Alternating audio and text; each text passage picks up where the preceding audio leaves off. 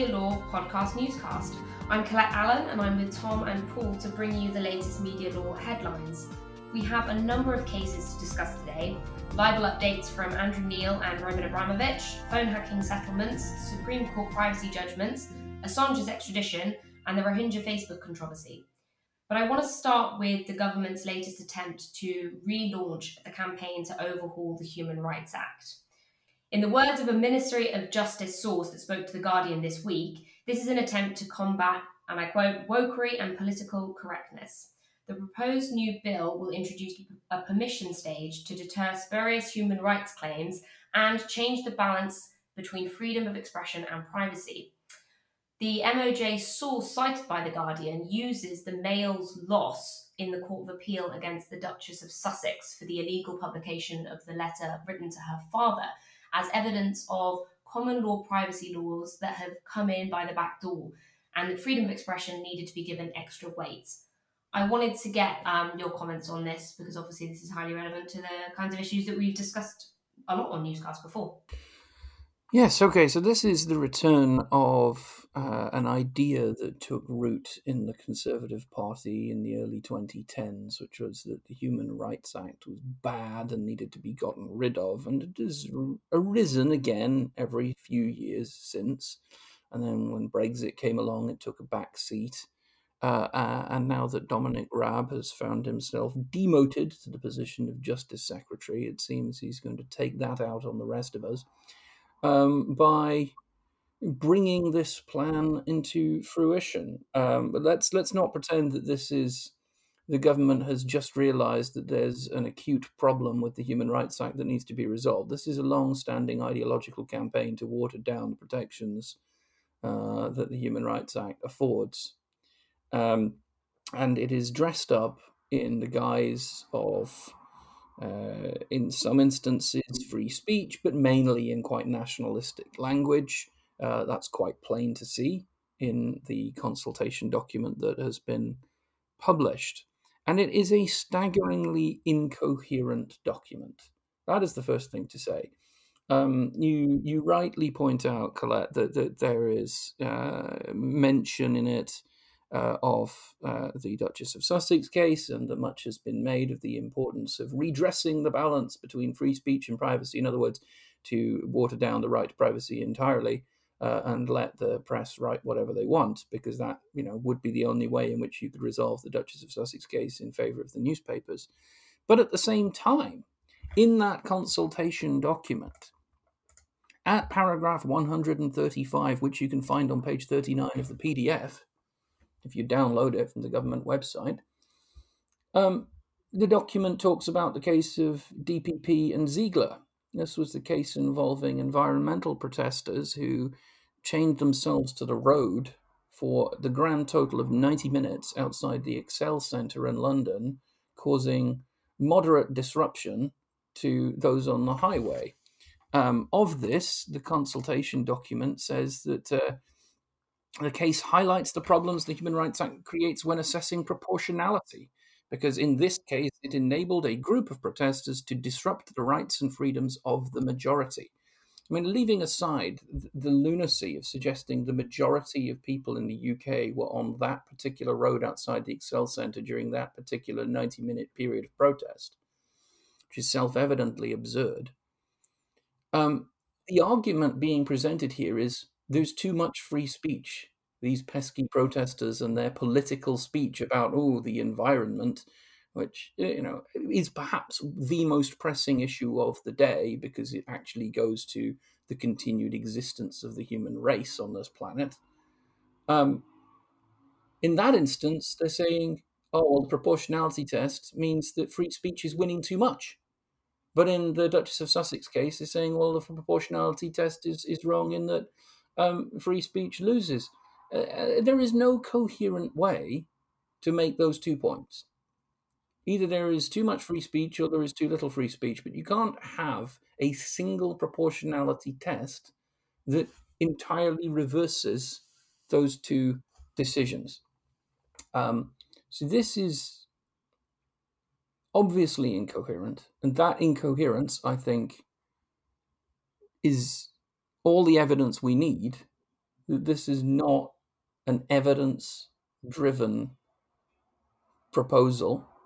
It is an ideologically driven proposal. Yep, it is. And it also demonstrates, I think, the tremendous constitutional flaw in our so-called democracy, that an ideological driven government and an ideologically driven press can work hand in hand in order to get what they both want, with the cost to be borne by the great British public. The system of privacy protection that we have in this country, as listeners know, is not perfect. Tom and I are the first to say that. Well, I'm normally first. He normally disagrees, comes in second. But the reality is that freedom of expression, where it amounts to public interest expression, is given the most and best protection it could possibly be given in any country. Freedom of the press in this country is probably the highest of any democratic nation in the entire world.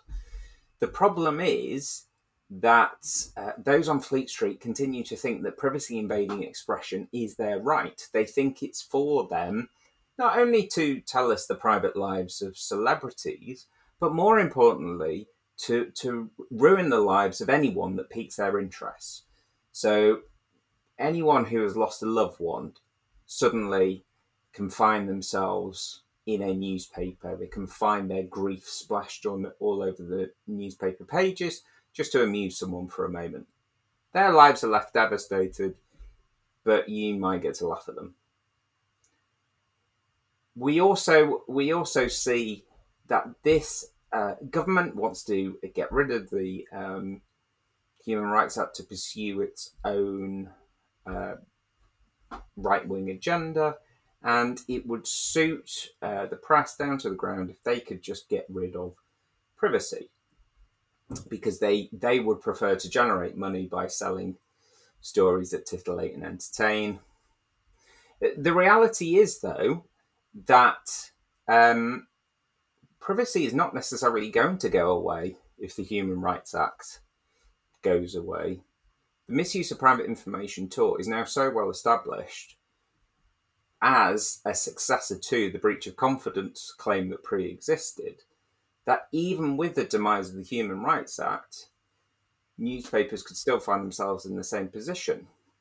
So they would need, newspapers and the government, the government and newspapers, it's very difficult now to see the line between the two, but to get rid of the misuse of private information tort, they would have to pass a piece of legislation that would specifically do away with that too. Another aspect of this proposal is to do with the government's agenda around immigration, and particularly the deportation of foreign nationals, specifically the deportation of foreign nationals who've been convicted of criminal offences. And most of the consultation documents that's aimed at Article 8 is aimed at it in this context. And the government in the consultation document gives a number of examples of cases where the Human Rights Convention, both Article 6, which is right to fair trial, and Article 8, right to private and family life, have been prayed in aid by convicted criminals in claims against government authorities. There are actually remarkably few of these cases cited. They're just cited and given a detailed explanation. But you're talking about a number of single instances that are being used ostensibly to justify the curtailing of the protections in these two articles for everybody. And a substantial number of the cases that are mentioned are ones that didn't even succeed against the government. So we have a range of Article 6 cases, for example. that the consultation document talks about, which were not actually successful when they were brought.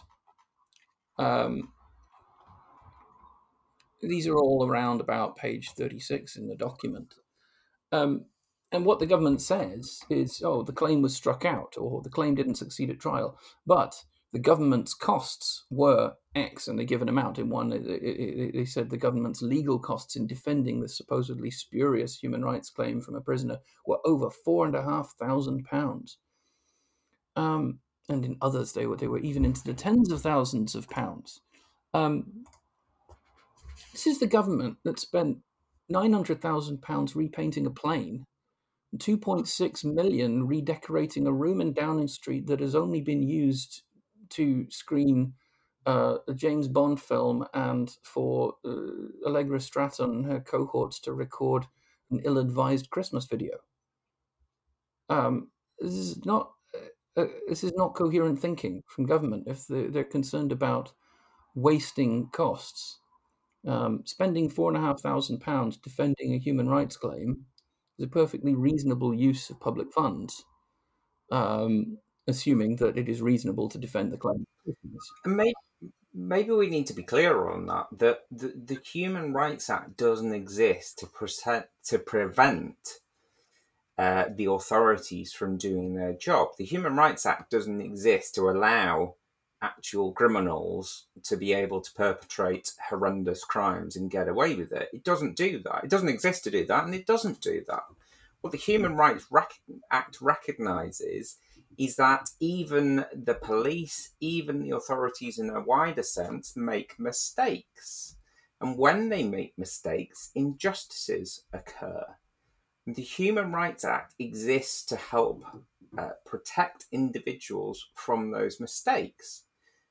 Now, the Human Rights Act might slow down authorities inadvertently, but the press cause injustice inadvertently. How many times do we read about the police saying that because a newspaper published information about a suspect or about a crime too soon, a perpetrator was able to escape justice? We read about it probably more often than we should. Not necessarily through the mainstream press, but eventually this kind of information gets out. No one is saying that newspapers shouldn't be able to report on what the police do just in case they inadvertently allow a perpetrator to evade justice. So what are we trying to achieve by getting rid of the Human Rights Act? How does the Human Rights Act affect ordinary individuals on a day-to-day basis? It doesn't. That is the sadness of all of this. It doesn't. Brexit, on the other hand, affects individuals on a day-to-day basis, but we're not allowed to talk about Brexit. Yes, I'm going to move on just because there's a lot of other things that we want to talk about today, but I think a nice point that you made is the idea that privacy is here to stay, regardless of the Human Rights Act. And so on that, I want to move on to the Sun phone hacking settlements, which took place on the 8th and 9th of December this year, 2021, which was a series of statements in open courts that were made on behalf of 15 phone hacking claims against the Sun and its parent news group newspapers. The statement that garnered the most attention was that of the actress Sienna Miller, although the actor Sean Bean and footballer Paul Gascoigne were also on the list. Miller's statement emphasised the devastating effect that the intrusions had on her, specifically with regard to the leak that she was pregnant, which she said brutally took away her choice. Despite the Sun's repeated statements that it had not admitted liability for hacking, Ms. Miller's statement says that the substantial damages that NGN agreed to pay is tantamount to an admission of liability. An important line that sticks out of the last paragraph of Ms. Miller's statement is that the Sun has avoided public trial with all of these settlements. Now, I'm sure that all of the settlements would have been a cost decision because when litigants are offered fair financial settlements ahead of trial, usually if they don't accept it, they have to bear the costs of both sides if they decide to go on with the trial itself. So this means that if Miss Miller had won, she would have still had to pay the legal bill for both sides, which could have been hundreds of thousands, if not more. So I just want to get your thoughts on how important it was for the Sun that these claims didn't go to trial. Well, I think it was a very clever strategy on the part of the Sun to put the claimants in this position where, as you say, because of the civil litigation rules, they would have been taking a huge risk to pursue to trial. Because they've settled out of trial, it cannot be said that the Sun newspaper, which is also owned by the same company as the News of the World, cannot be said that the Sun engaged in phone hacking. In fact, the nature of the statement is such that we cannot even say they engaged in phone hacking without being sued or exposing ourselves to the risk of being sued. So that was a very clever strategy, I think, on the part of the Sun. And it's not just in this case, of course, the Sun has actively been settling these kind of claims against it. Now, there are lots of reasons why a company will settle a claim in circumstances where it is not liable or is not liable for a legal wrong. Often it's because the cost of going to trial simply outweighs any value in getting a positive judgment from a court that would exonerate them of any civil wrong. And so it's just easier for the company to settle. And these are, of course, in the industry, these are known as nuisance claims.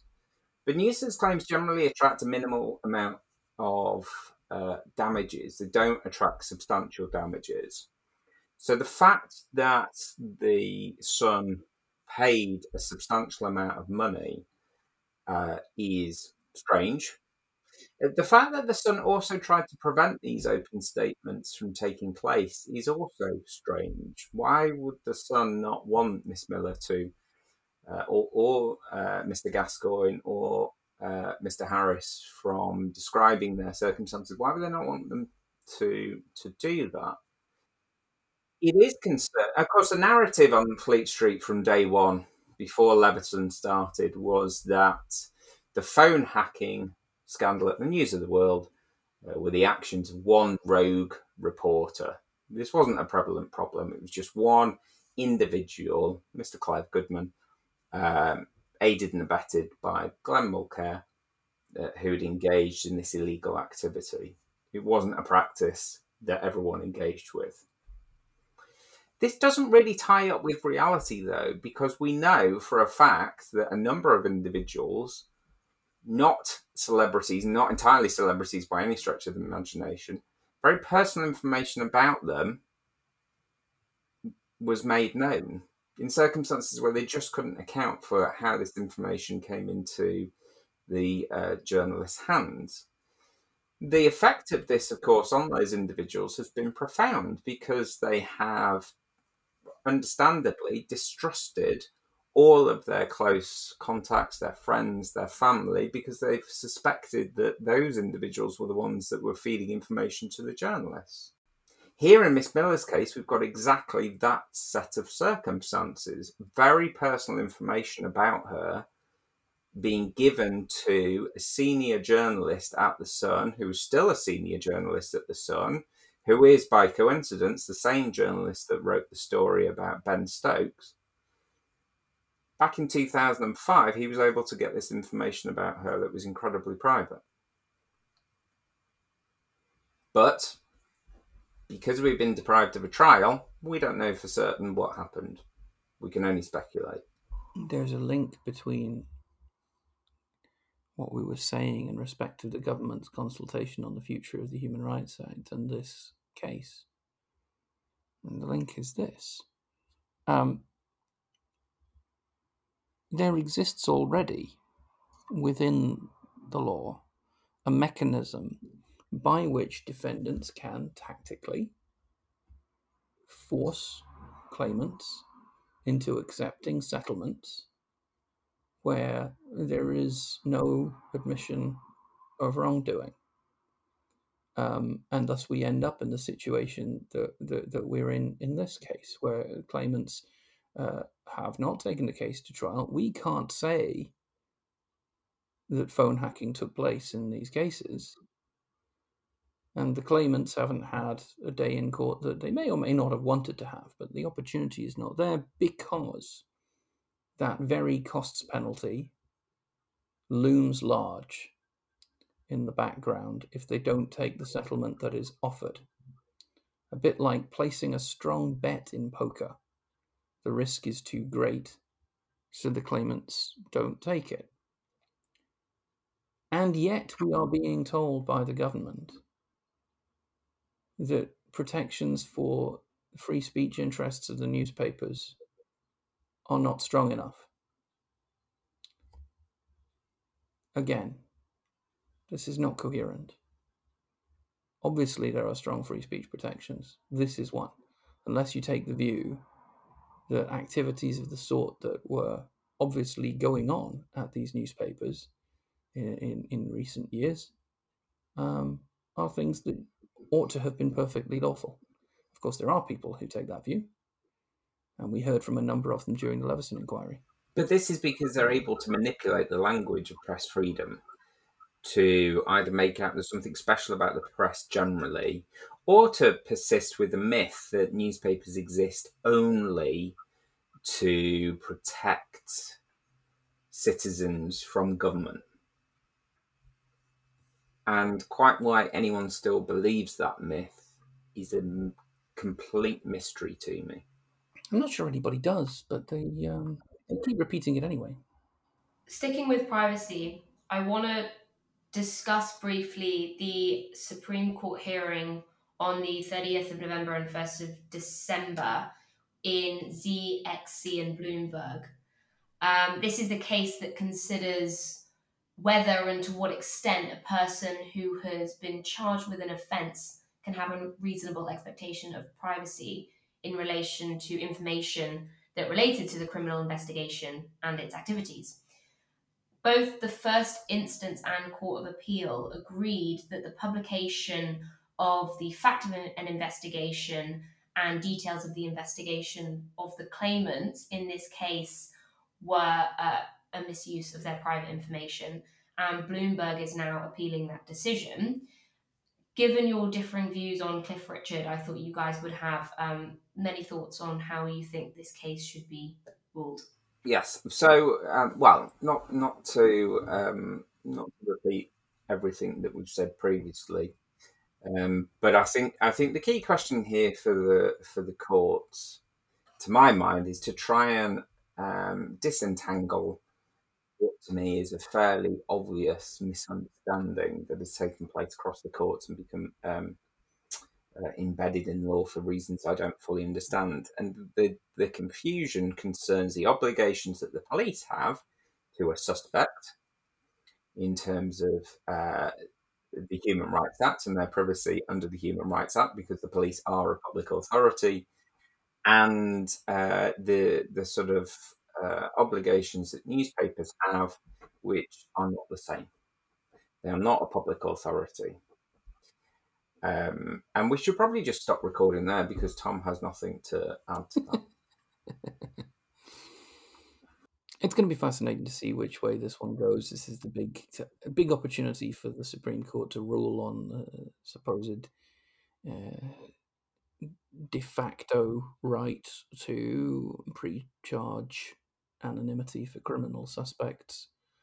And obviously, yes, this was an issue that arose in the Cliff Richard case, and Paul and I have had our disagreement on it, and Paul is determined never to forget that. But from my perspective, I don't think it's terribly helpful to talk about recognizing a right to pre-charge anonymity, because that suggests that the right would be in some way absolute. It isn't. If the court, as I think is entirely possible, but I won't say that it's more likely than that, if the Supreme Court rules that a person may have a reasonable expectation of privacy in respect of there being a criminal suspect prior to being charged, that doesn't mean that they or any other claimant in that situation will win their privacy case. It simply means that their case prima facie can get off the ground. There still needs to be a proportionality assessment at stage 2 if the court considers that there is sufficient public interest, or indeed, as Paul's research in the past has shown, if the court considers there is any public interest, then it is entirely possible that the claim will fail, notwithstanding the recognition that there is a reasonable expectation of privacy. And that is, I think, how it should be. That it is possible to have a reasonable expectation of privacy in respect of that information in those circumstances, but that reasonable expectation is subject to a proportionality assessment at stage 2 that can give way to the public interest. And in that way, you can still make it possible to identify suspected offenders at the point at which identification of them might enable other potential complainants to come forward, which of course was the argument in the Richard case. And I never objected to that argument. I think the other difficulty with ZXC that we need to sort of, I suppose, anticipate is ZXC is slightly different to the other cases in this line of cases, in that ZXC, unlike I think the vast majority of the others, is really a breach of confidence claim.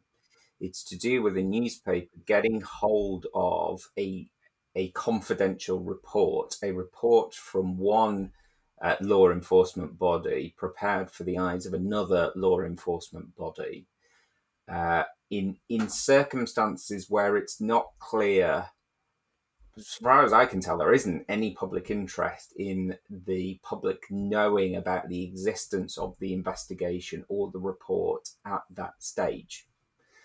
So it's not as if the newspaper had discovered evidence of, let's say, corruption, police corruption, within the report, of a cover-up, or any other sort of free speech claims that we could easily say, oh, well, that was in the public interest that we knew about that at that stage.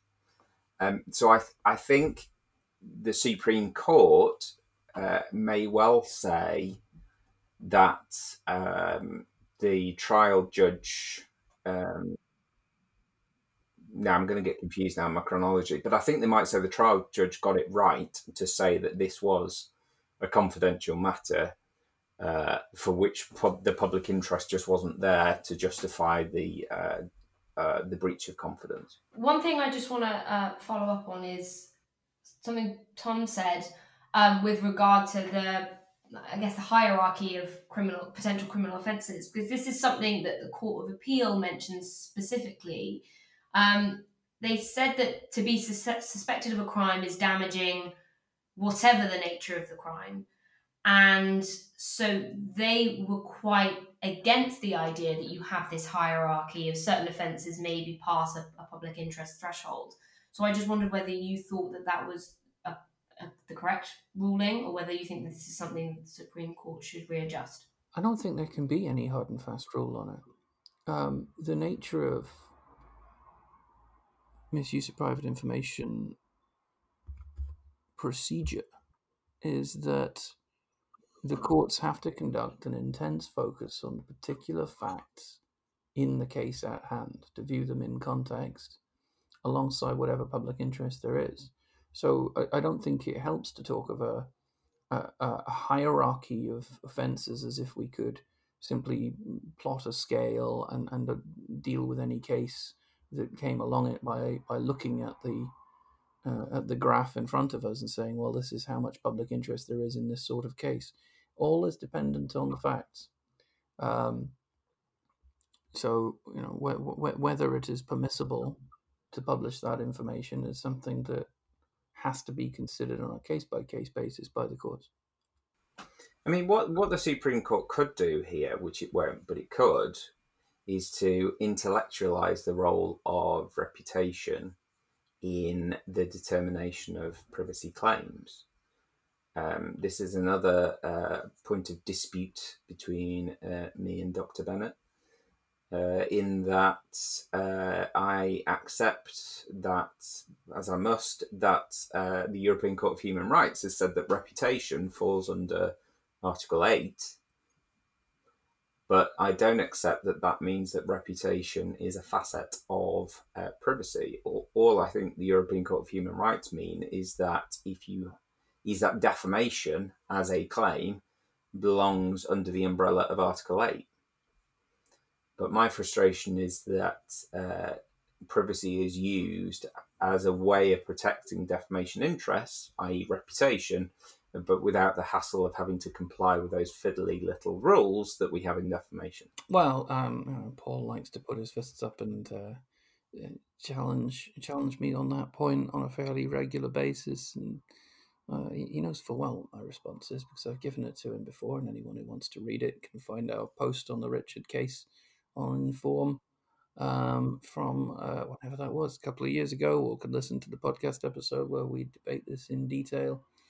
I don't see the need for such a rigid doctrinal distinction between claims of privacy and claims of defamation, but in any event, my view is that the interests that are being discussed and protected in these cases are not reputational interests distinct from privacy interests. They are privacy interests. They may have a reputational aspect, but they are privacy interests because they are to do with the dignity and autonomy of the individual.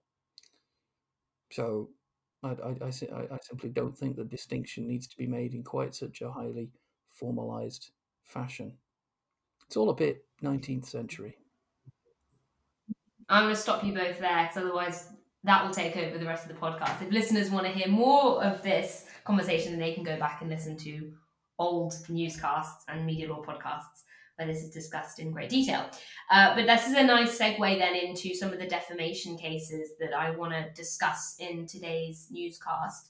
The first, just to briefly mention Abramovich's claim against HarperCollins. This is the Chelsea Football Club owner who has successfully passed the first stage of his libel claim against the journalist Catherine Belton and the publisher HarperCollins for allegations made in Belton's book, Putin's People, How the KGB Took Back Russia and Then Took on the West. On the 24th of November 2021, Mrs. Justice Tipples found that all 9 of the meanings of the allegations relating to Abramovich's purchase of Chelsea Football Club on the directions of President Putin and the Kremlin were defamatory. So the case will proceed to trial. Next, we have a new issued claim from, whether it's been issued yet, I'm not too sure, but Andrew Neil has announced that he will be launching a libel claim against the US businesswoman Jennifer Arcuri over a tweet in which she alleged that Neil was involved in sex offending and a contact of deceased paedophile Jeffrey Epstein. The Twitter spat between the two began with a disagreement over vaccines before Arcuri upped the ante with a tweet that tagged Neil and read, and I quote, "Not only is he a paid-for farmer puppet, but here he is on the pedo elite train. Everyone knows what happened on that plane. Hashtag it's over. Hashtag TikTok." And a picture of Neil with his arm around a woman and a screen grab from Epstein's address book, which appears to show Neil's name in it. Arcuri is she's in the US, and obviously there the First Amendment makes it quite difficult to bring successful libel claims. The Guardian article on this new claim suggests that being in the US may offer her some protection from the UK's tougher libel laws. This isn't right, is it? Depends on the state. There are states in the US that have passed their own internal laws that prohibit the enforcement of libel judgments issued by courts in the United Kingdom in the US. And there are states that have not done that. So it depends exactly where Jennifer Arcuri is based, whether enforcement could be an issue at some point, but there's nothing to stop in the meantime Andrew Neil from commencing libel proceedings in the United Kingdom. They can, if successful, be enforced against any assets that Arcuri has in the UK, or it can just sit there on the books waiting for enforcement if she ever deigns to turn up in London again. Okay, I want to move on as well because I've got a couple more things I want to talk about before we finish today. Just to mention the Rohingya refugees claim that has been brought against Facebook for £113 billion or 150 billion US dollars after alleging that Facebook's platforms allowed, and I quote from one of the claims filed in the US, the claims have been filed in both the UK and the US, the dissemination of hateful and dangerous misinformation to continue for years. An estimated 10,000 Rohingya Muslims were killed during the military crackdown in Myanmar in 2017. And so the San Francisco claim accuses Facebook of being, and again I quote, willing to trade the lives of the Rohingya people for a better market penetration in a small country in Southeast Asia. So obviously we will keep an eye on this claim as it proceeds and we will keep you updated. And just finally today, I want to mention the US government has been successful in its appeal to extradite WikiLeaks founder Julian Assange. Lord Chief Justice Lord Burnett and Lord Justice Holroyd found that given the US authorities' subsequent assurances that Assange would not face the strictest prison conditions if he was extradited, the real and oppressive risk of suicide that was fundamental in the first instance decision not to extradite him was no longer relevant. Lawyers defending Assange have said that these assurances are meaningless and vague, the assurances of the US government, that is. Assange has become something of a figurehead for journalistic freedom. Do you think that this extradition is an affront on free press, as people claim? Yes, of course it is. At the end of the day, Assange was passed documents by a whistleblower, well, a number of whistleblowers over the years, and published them. This is something journalists, if they have freedom, are free to do. And he is being charged with espionage for doing something that journalists have been doing for years. This is just the US flexing its muscles. But there's an important point here, which is that we can see that despite this, Article 10 has not provided Julian Assange with a sufficient degree of protection. It hasn't impelled the English courts to protect his freedom of expression, to protect the public interest in having a figure like Julian Assange blowing the whistle on government wrongdoing, the wrongdoing of major world governments. Clearly, there's a problem in the interpretation of Article 10. And maybe what we ought to do is think about reforming the way that we interpret the Human Rights Act in order to give greater protection to freedom of speech. Oh my goodness, what am I saying? It sounds like I've just taken a page straight out of the government's consultation document. Except that's, of course, not what they mean, is it? The government has no interest in protecting the free speech of people like Julian Assange. If they did, that's what would be in the consultation document. That would be the proposal. There isn't enough protection for Article 10 because people like Julian Assange keep falling afoul of rulings by our pesky courts and these judges that don't know how to interpret free speech in a way that actually protects important free speech interests. No, that's not what the government's interested in at all.